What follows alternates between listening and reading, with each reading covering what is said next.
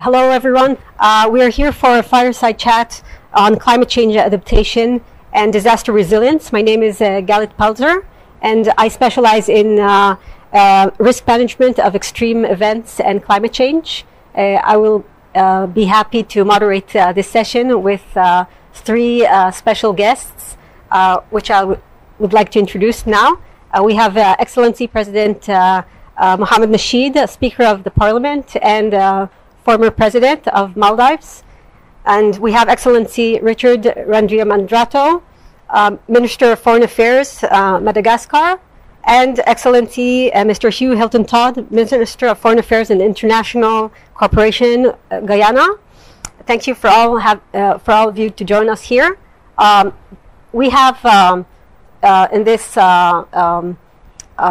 setting three countries that are situated in climate hotspots and are very prone to severe climate change related disasters.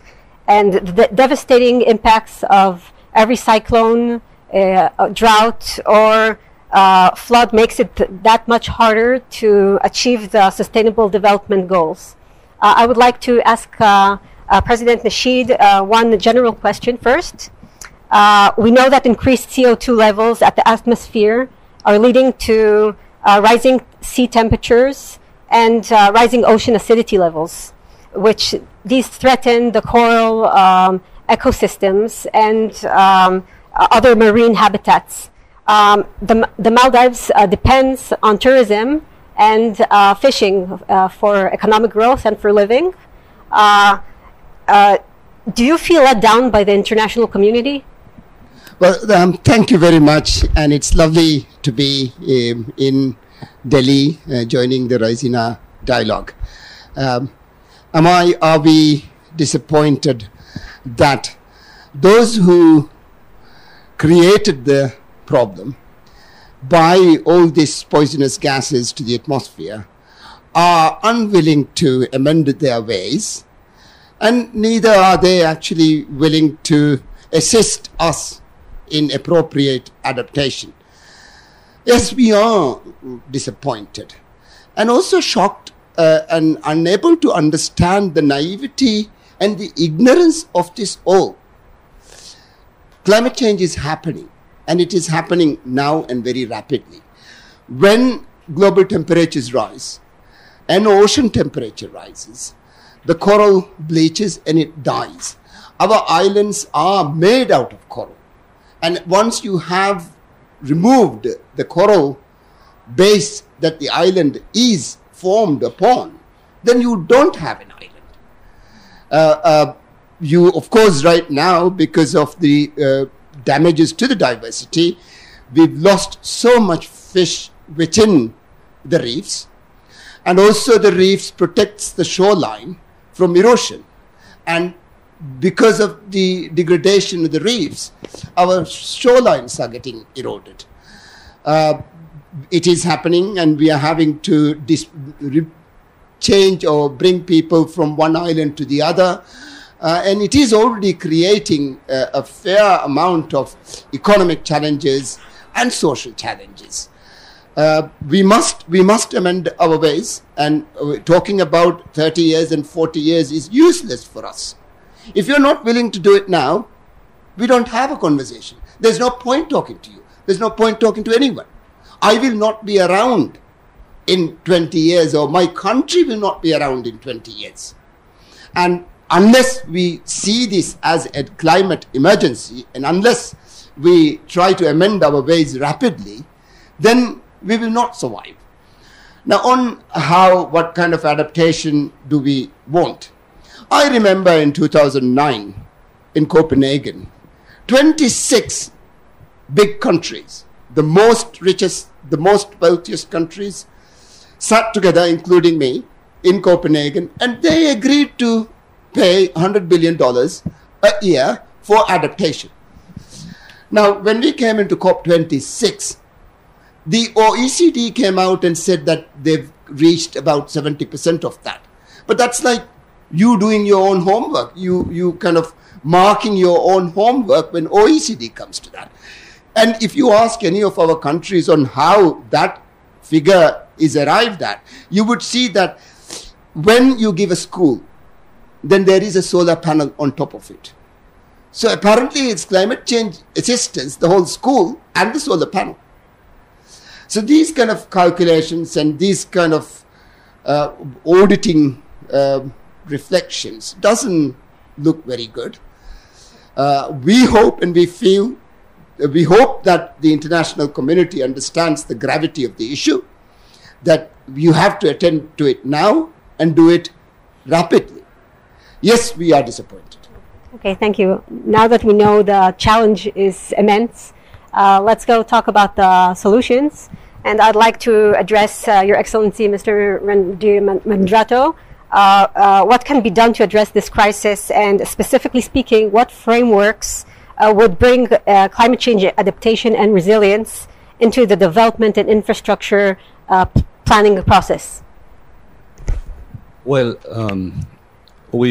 first of all, I'm very happy to participate to this important dialogue 2022, and Madagascar is very honored to attend this year's, forum. So, what can be done? We already know what shall be, commit every countries in the world. We know that, for example, the United Nations framework on climate change was signed a long time ago, 28 years ago, in 1994, which means that there is already a global concern about what should be done. But unfortunately, it looks like big countries, as the President said previously, are dragging their foot, and they are waiting for I don't know what disaster to happen until we devote enough, first of all, enough financial, support to particularly countries, small state countries that do not have that financial capacity to address infrastructure needs. And again, this is a global concern. So perhaps, and until we really shout louder than what we are already doing right now, that countries like the United States of America, European countries, India and China, and to name but a few, countries that have the capacity to mobilize enough financial funds to address the issues globally, then we would be at the same level of talking. So we have in the small islands and small states like ours, challenges ahead, but it should be addressed globally. So basically you're saying that it's a matter of funding? Mostly funding.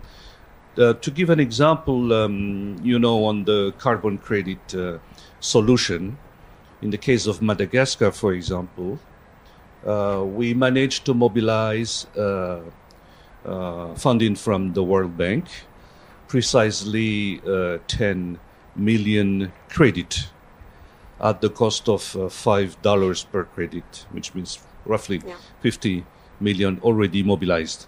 I think we will be able to address what, for example, His Excellency the President of Maldives mentioned on issues on the sea and all that. But this is just a start. And by the way, in Madagascar, for the time being, we put on hold private initiative on selling carbon credit, because there is a danger there. If perhaps a carbon credit doesn't cost $5 a ton, it could be more, and it shall be more than that. And so we definitely need to mobilize more funds. It's not just a question of money. It's also a question of a moral responsibility for the generation to come. Okay. Thank you. On that same subject, I'd like to ask Your Excellency, Minister Todd, how can investment in disaster and climate resilient infrastructure accelerate the progress on the Sustainable Development Goals and also the Paris Agreement and the Sendai Framework? Thank you very much for having me. It's a pleasure to be in Delhi, and I'm happy to be part of this distinguished panel of small states. I want to first endorse what His Excellency the President would have mentioned, as well as my colleague here to my right. We are dealing with small states. We are inherently vulnerable. We have challenges that will never go away. We will live and die with it, and the next generation will inherit the same challenges that we have. One disaster can disrupt our entire economy. That is how vulnerable we are. And when you add climate change and changing weather patterns to that mix, you see how dire we are. Has multilateralism failed small economies when it comes to climate change? We've had conferences, discussions, symposiums. We've had enough conversation on climate change. We need action. Small states are punching above their weight at the national level. It's really a self-help issue. We are working assiduously at the national level, which is also a strain on our budget to cope with the effects of climate change. And we're doing so admirably, all of the small states. And when we speak out loudly, we are heard, but action is not taken. And I think it's time for action. We need to stop having all of the fancy conversations and get to action. The science is real. It's been endorsed widely at the multilateral level, but we don't have the buy-in from those countries that are actually causing most harm. So we need to have action, and we need to dial back on the conversation. We've had enough conversation on this. For Guyana, we have been doing our part in helping to promote climate action, and our national policies have been designed to cater for such.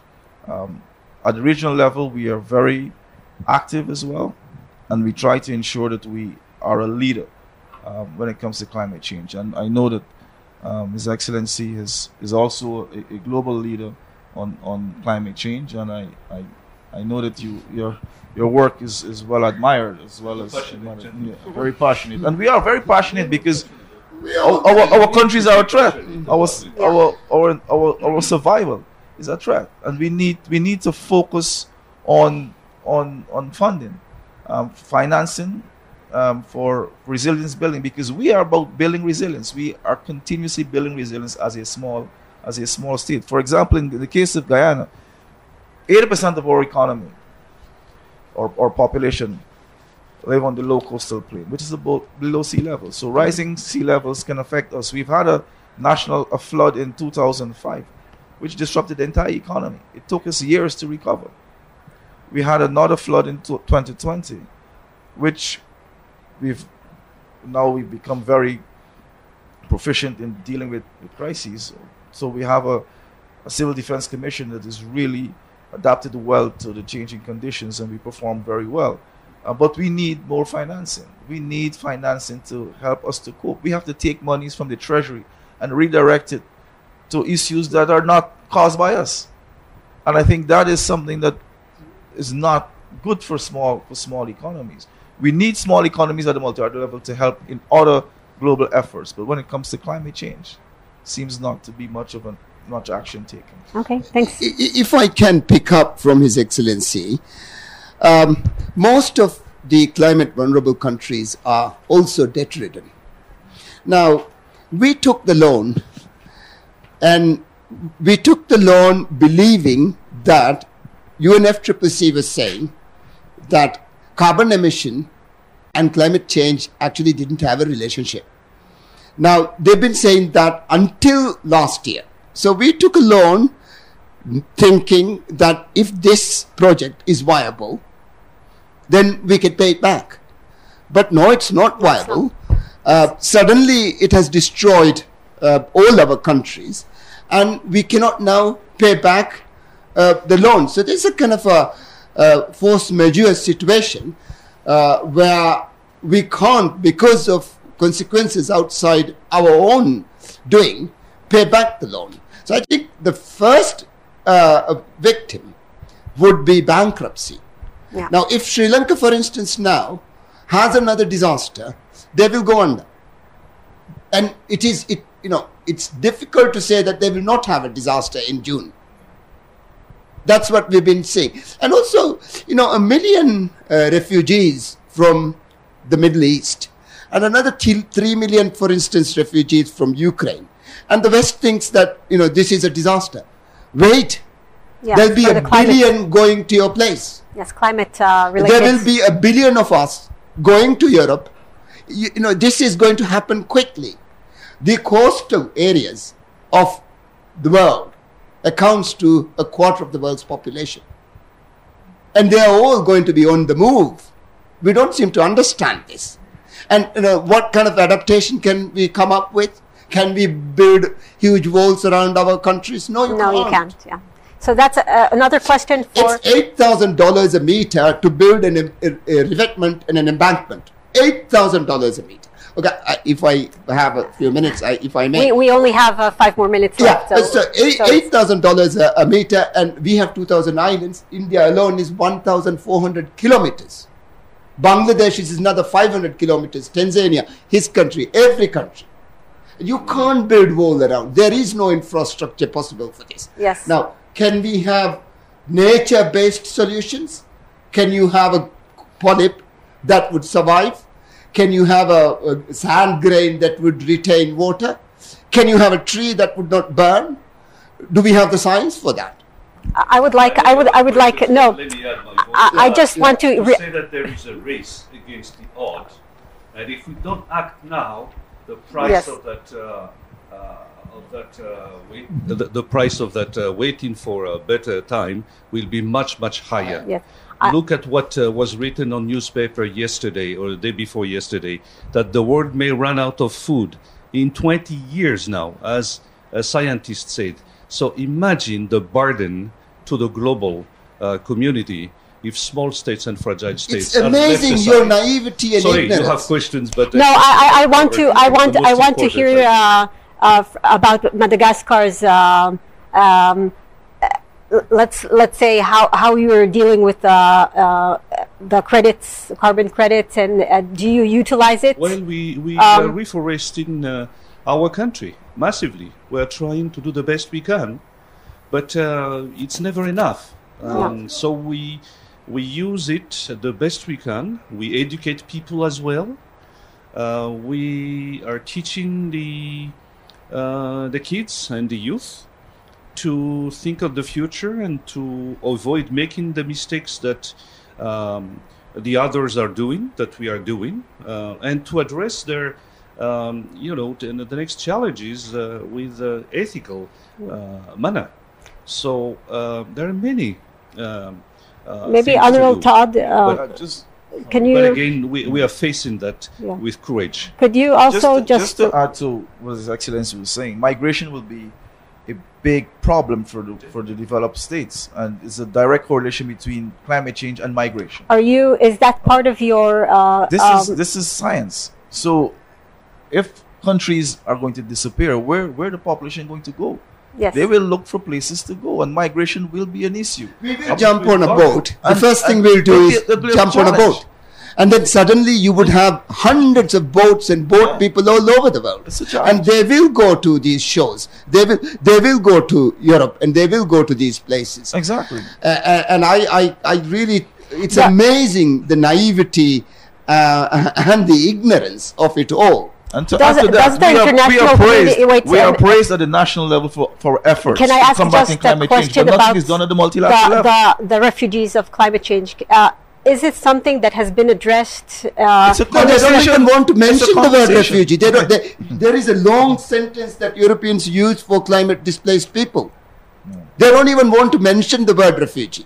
But please calculate how much money that this is going to be. Yes. This is going to destroy everyone's livelihood, not just ours. When we go down, I think you will go down with us. We are actually also in the hotspot regarding climate Well, change. we're sorry that we're getting at you, but No, but my country is also in the hotspot. What final words, because we have to wrap up. Final word. Yes. World War III is not in Eastern Europe. The $8 million that they are devoted for a war in Europe, and maybe more, this is not where they have to put their money. It's on the future of this planet. Yeah. And we may be small in size, small state, economically speaking. We may be fragile, but look at the moral responsibility to millions of people as well in our countries. Okay. It will be a burden for the future. Would you like to say final words? We just need action. And we need action from the large emitters who are responsible for the human activity that would have caused us to be in this situation. And we don't need another conversation. We need financing for adaptation and resilience building. Yeah. Full stop. Thank you. But this, everyone's saying the same thing. We need more money to science as well. We need to find a new diversity. We know that we've lost this biodiversity. So where is a resilient coral? Do we have a resilient coral? Is there a resilient coral? I think there is a resilient coral. Can we enhance its growth quicker? Can we start using nature as adaptation? Now, Guyana has, and they're all planting trees. You travel across Europe on a plane, it's flat. For 700 years, they've been cutting down trees. And, how can we rewilden? And they have to stop using all that land for farming, find new technology for farming, vertical farming, and then grow their forest. I think we need Europe to grow forests, not us. Yeah. And to add to that, our standing forest in Guyana is the size of England. Wow. Yeah. So that is So our... we definitely have. England has cut down all their forests, and they built ships out of that. So there's a lot to take from this session. Our time has come to an end, and yes, it was very interesting. And I'd like to thank all three of you, and thank you for everyone who is listening to us. And see you in the next session. Thank you. Thank you for tuning in to Policy Pod, the ORF podcast. Please subscribe to our channel for updates on upcoming episodes.